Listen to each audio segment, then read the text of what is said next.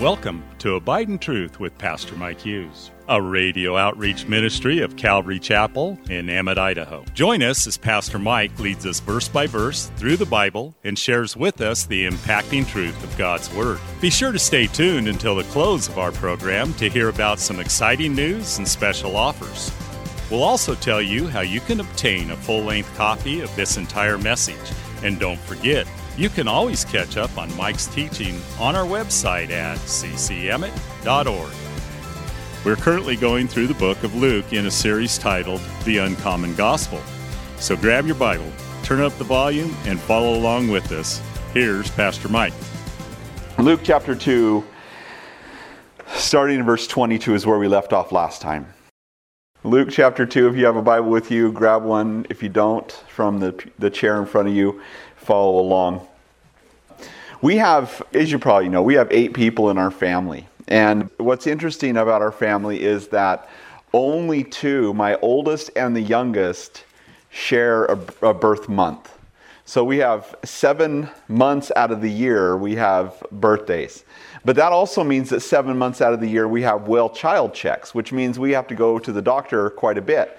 And if it wasn't just that, it's my monthly shots that I get, and then doctor's appointments for sniffles or whatever else we have to go to the doctor's office for. So I'm kind of what they know as a frequent flyer at the doctor's office. I'm always there. It seems like I'm always there. At least it seems like almost once a week I'm there at the doctor's office for something or another with a kid or whatever. And it seems like whenever I'm at the doctor's office, it's like a second ministry to me.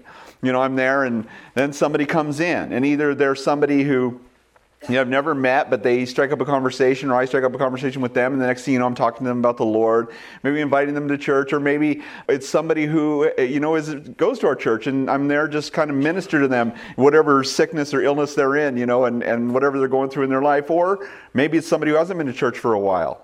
And that happens quite frequently. And they're like, oh, Pastor Mike, it's just kind of, I guess I should be in church, or a doctor or a nurse or whatever. I get opportunities.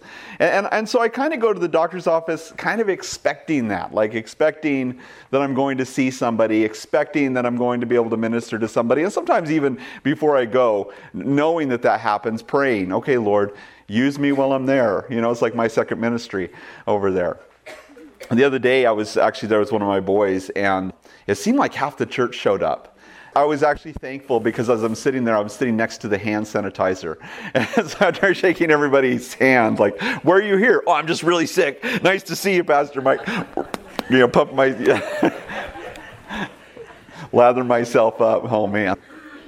But in a way, today as we look at our text, we see Jesus at his first appointment, his checkup, his presentation, if you will, that they're going to bring him before the Lord, something that every Jewish family had to do. And so if you're able, will you stand with me? We're going to be looking at Luke chapter 2.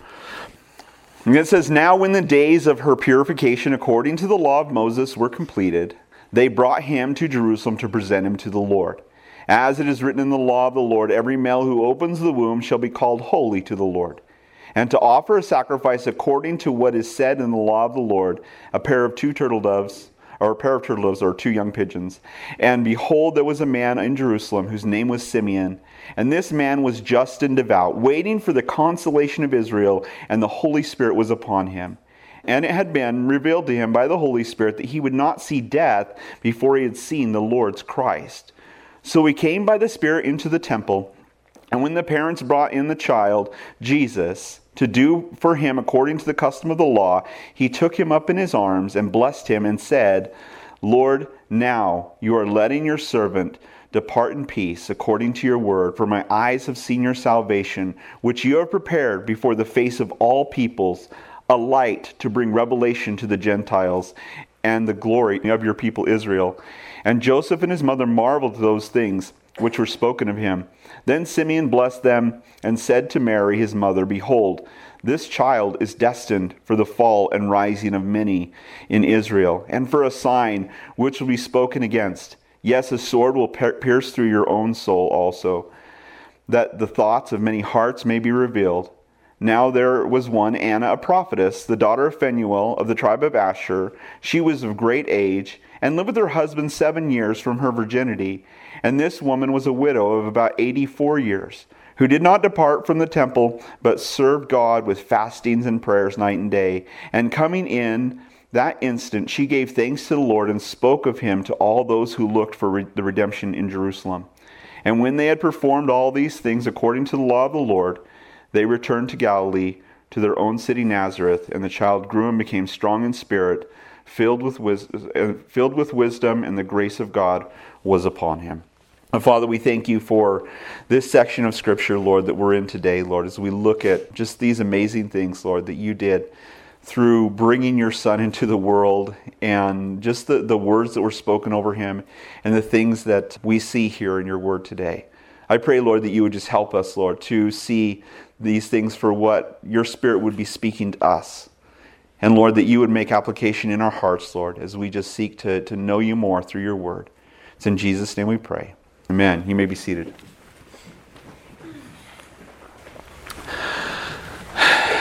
Now, chapter 1, we remember that Mary has been through quite a lot. And I'm sure as she goes into this, she's trying to process all of these things for herself.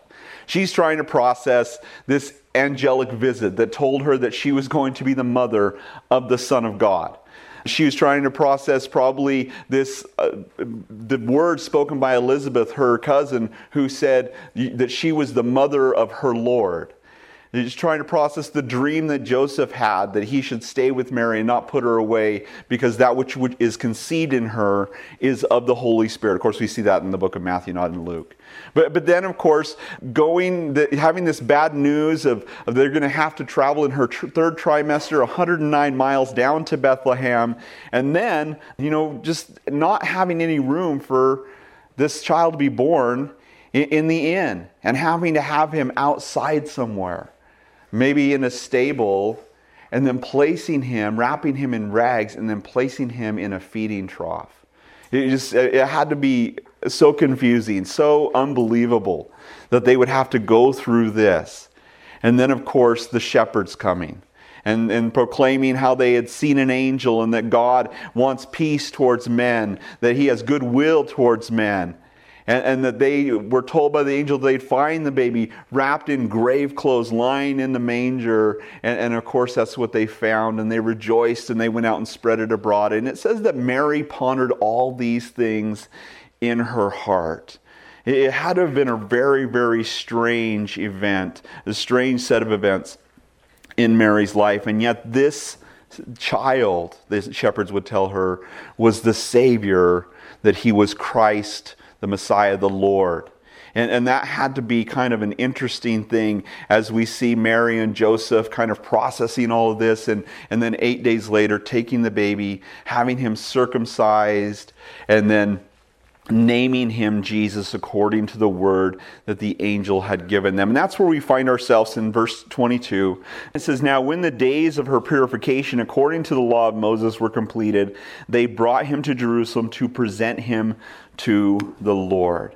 So just like we have checkups and milestone appointments, they had the same type of thing in their day, except every male that was born would have to be brought before the Lord. Now, if according to Leviticus chapter 12, if you had a male child, and then you were unclean for a period of time, a woman would be unclean for 40 days. It was 8 days until the circumcision, and 33 days after that, then she would be declared clean, and she would come to the temple and offer a sacrifice for her uncleanness. And the same thing if she had a girl, except for whatever reason, I guess because girls are twice as good or something like that, they had to wait 80 days. And so it was a little bit longer, no circumcision of course, but then 80 days that they'd be unclean, and then they'd bring themselves before the Lord, and they'd offer an offering for the Lord. And this is kind of interesting, because this time they'd offer an offering for the child, but then they'd offer an offering for the mother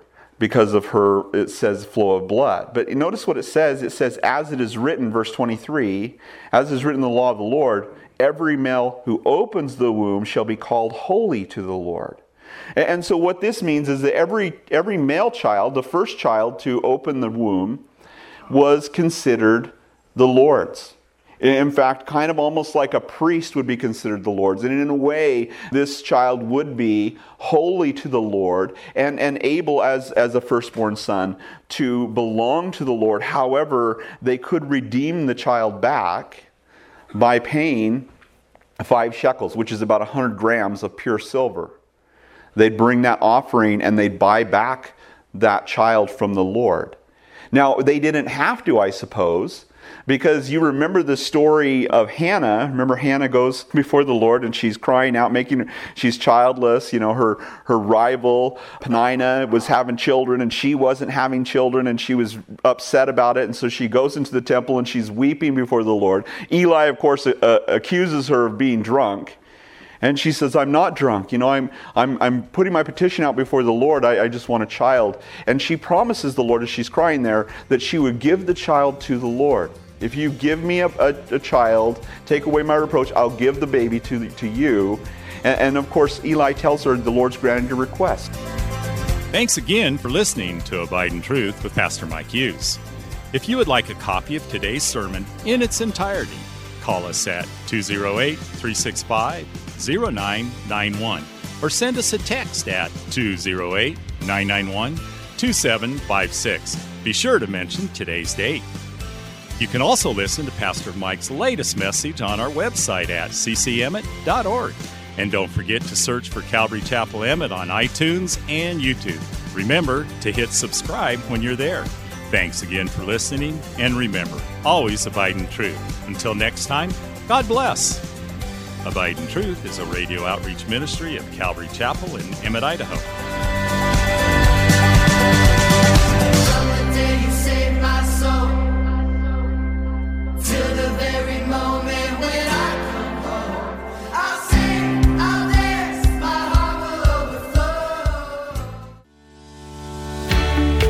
Calvary Chapel of Emmett would like to invite you to watch our services live on Facebook.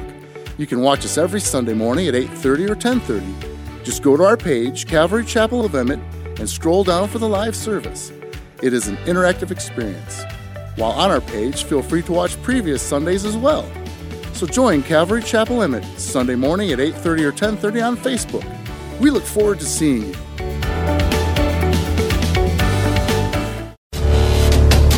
Calvary Chapel of Emmett would like to offer you a free gift for joining us today. Right Now Media. Right Now Media has been called the Netflix of Christian Bible studies. With over 30,000 Bible study and discipleship videos, there's even tons of Christian cartoons for the kids. To get your free account to Right Now Media, just visit our website at ccemmett.org/right now. That's ccemmett.org/right now.